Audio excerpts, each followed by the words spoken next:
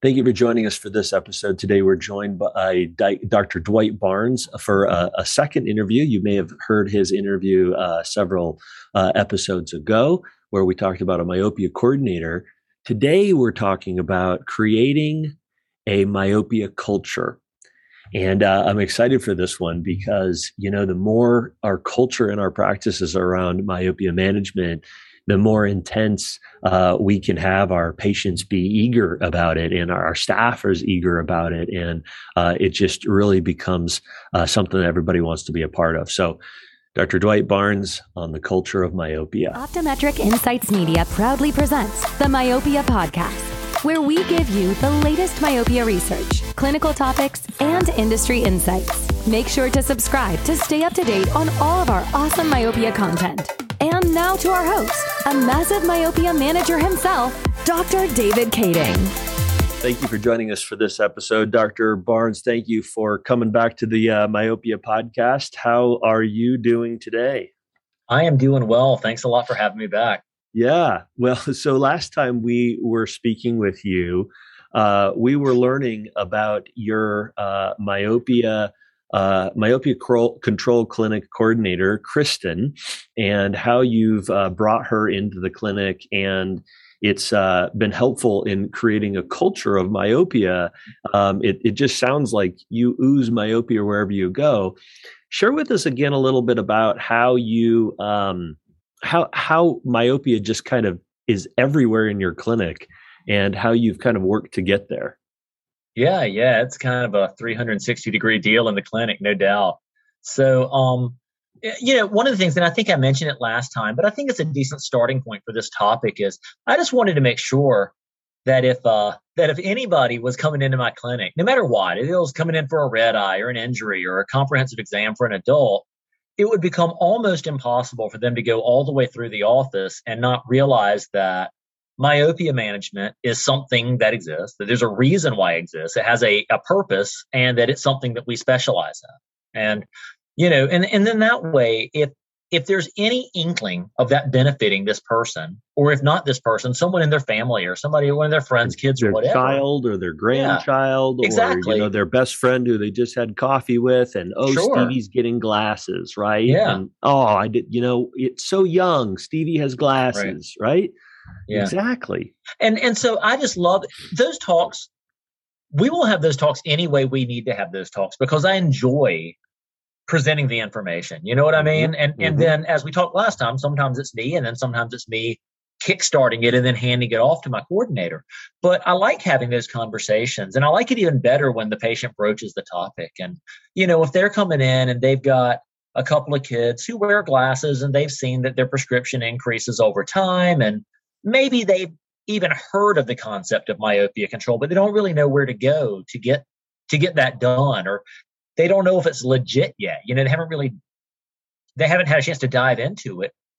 Then they see the signage in the office, and they see the posters and the educational materials, and they're more likely to ask about it.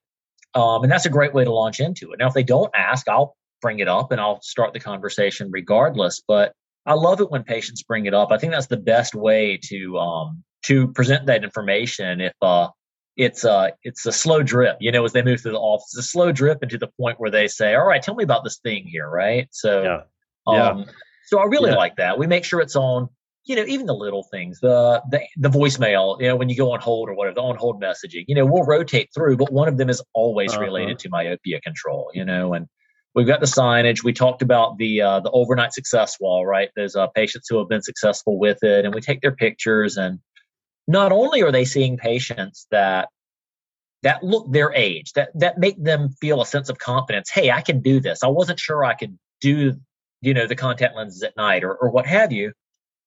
But she's my age and he's my age, and they did it, and I probably can. But even more so than that, they're probably seeing one of their classmates. Lots of kids in this area, and they know each other. And, it's like, oh, yeah. Now I remember them telling me they do these overnight lenses or something like that. So it's just a great way to create that awareness and reinforce what we're telling them in the exam room, Yeah. I like this success wall, and I think that's a good key component of it. And I think we mentioned last time, this myopia coordinator that you have is able to really drive and help this culture. One of the other things you had mentioned last time is that you had a staff training one time, and she put together the whole training for the whole office, right? Totally. So she's excited about myopia, where I think sometimes I get excited about a topic in my office and I'm talking about it all the time. But, the staff maybe finds me a little less approachable, just to ask a quick question about something if it's in the middle of the day. Whereas if they have a coworker who, is an optician, they'll ask them about glasses, right? Yep. But they don't have that for myopia or dry eye unless you have a specific person who that's their gig, right? That's their thing. And so I think that's a brilliant aspect to help drive that culture. Sure. Tell us a little bit about the outside of the office messaging and marketing that you do. Obviously, word of mouth seems to be a really good driver for you, but the on-call, your website or social media, or what else do you use? Well, we hit the social media, certainly. We don't do a ton of external marketing, and part of that is because our schedule does stay pretty saturated, which is a good problem to have.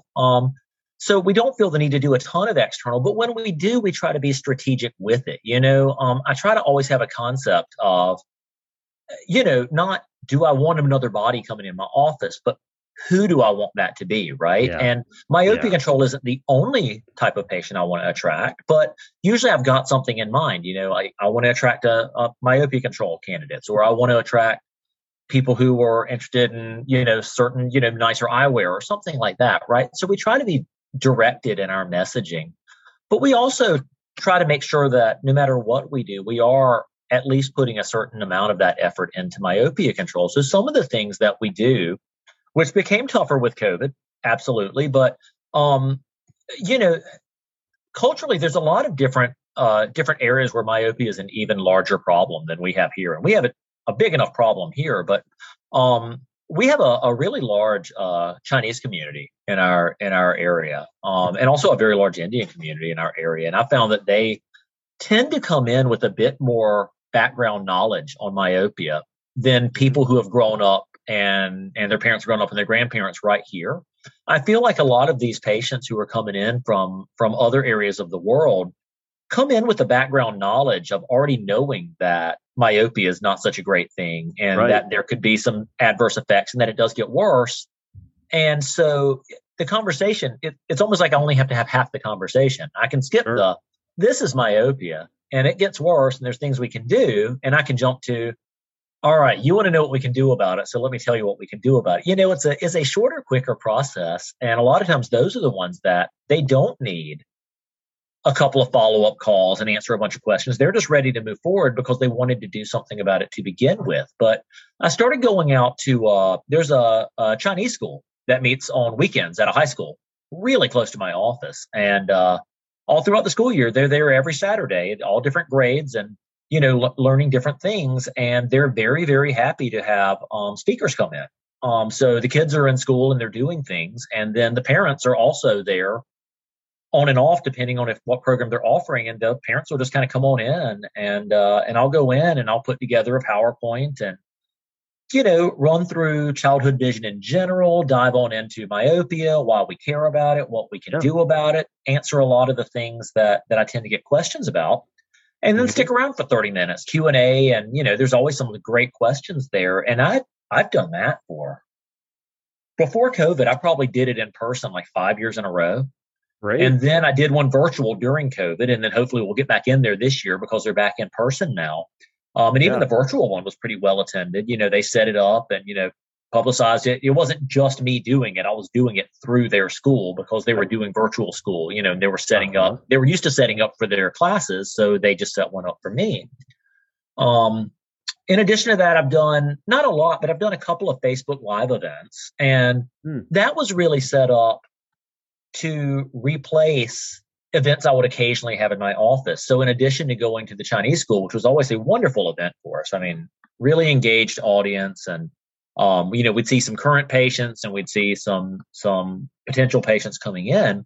I would oftentimes, have just a small setting, whatever. When I have 10 or 12 people come in, and just have a little Q&A session in the office. And then when we got into COVID, and yes, we were back open for business, but having a gathering that was intentionally crowded wasn't a really good idea at the time. So so my staff said, "Hey, why don't you do a Facebook Live event?" I'd never done it. And, we'd have some people kind of pop in and ask questions, and I'd have my coordinator would be on there as well. Kind of, we weren't in the same place; it would be in the evening, but kind of funneling through the questions that she saw. Kind of sending them a message, so I didn't miss one that was important, and things like that. And I always would prefer to do it in person because I just think it's more engaging. But if you can't, it's a nice way to have some interaction. And I also think it's very non-threatening. You have that patient maybe that they came in June and they just weren't interested at the time. Not that they didn't have any interest ever.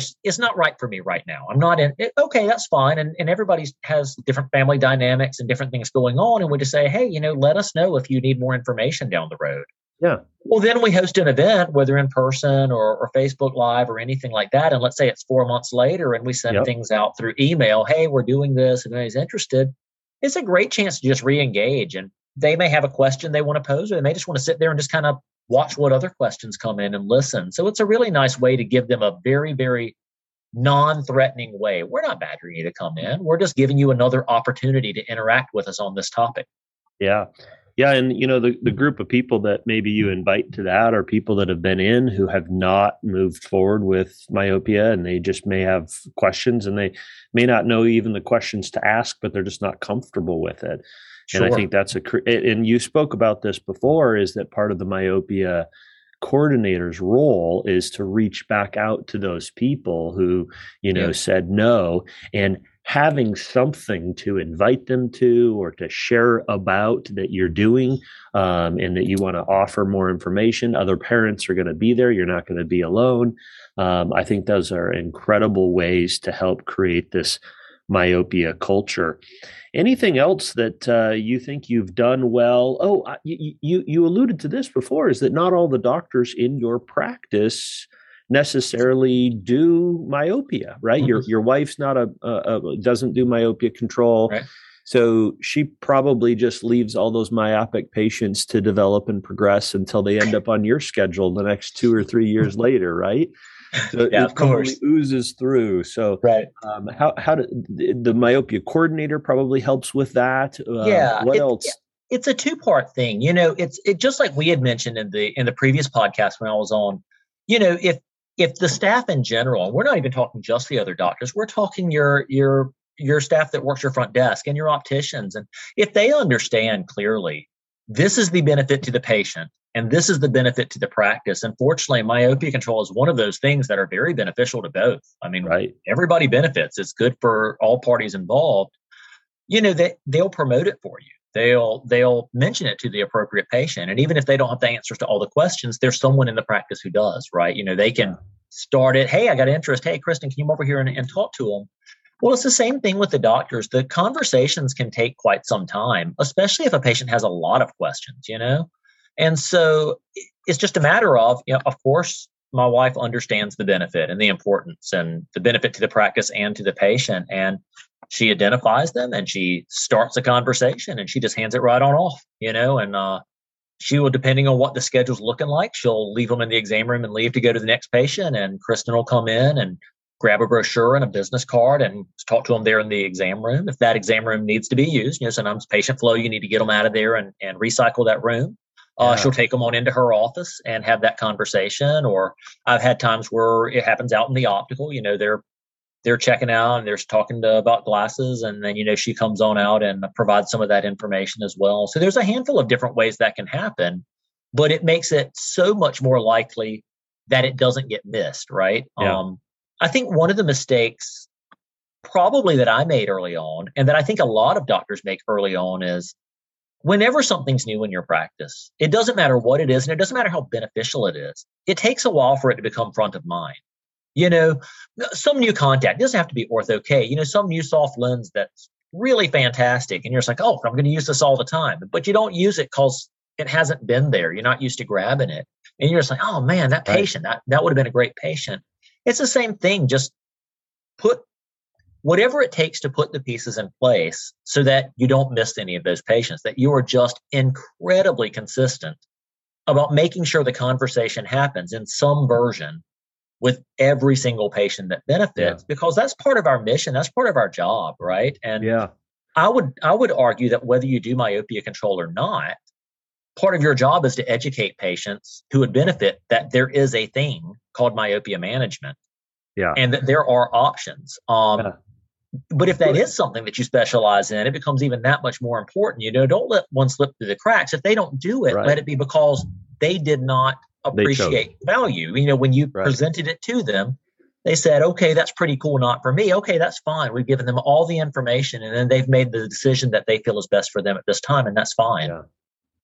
One of the things I really liked that you said is that if we could get the patient educated to the point where they're the one asking, right? It's like, well, can you tell me more about, maybe, right? It's almost you want them to say, hey, can I have that, right? Even before you, so what are, you mentioned there's things around the office and, brochures and so forth.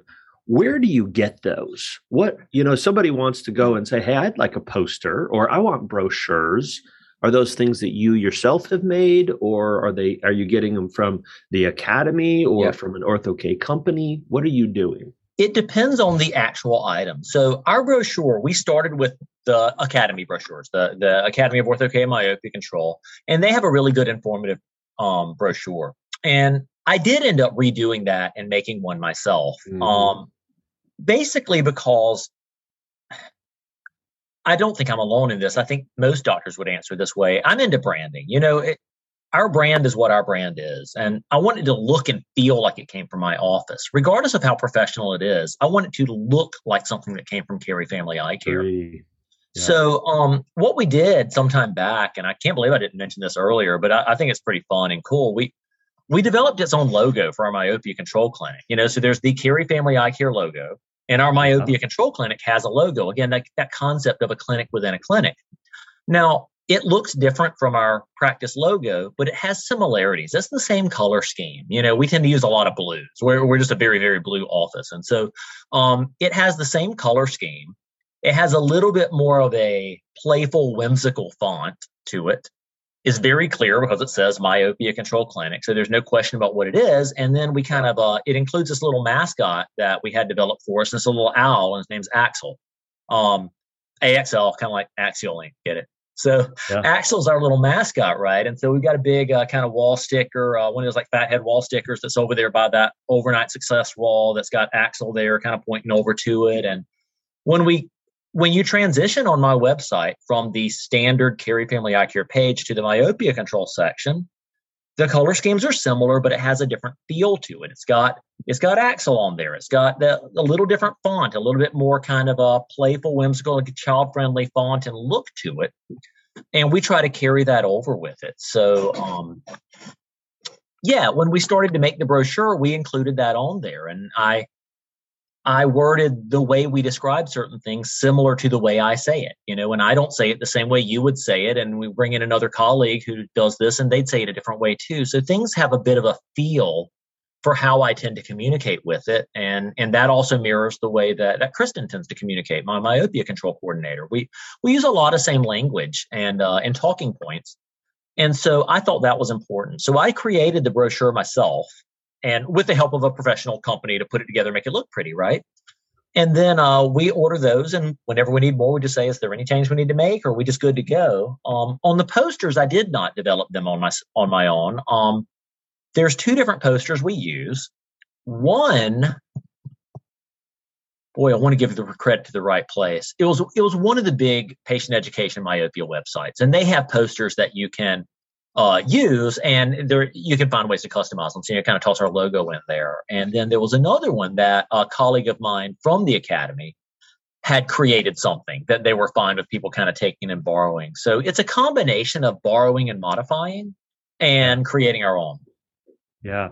Well, I guess what I would probably suggest people do is to ask around, and people in the myopia world, if you're looking at getting into that, find out who's done something where they've got it. And, it's a small community. We'd be able to find those resources and get them up. But I certainly have taken away some really good things for my own clinic. I know other people have, and I'm sure you have as well. It's good. Anytime we talk about what we are doing, we always realize what we should do better. And I definitely no exception to that in my office. And some real good tidbits here. I like this myopia wall. I think, attracting the patients that you want back into your clinic.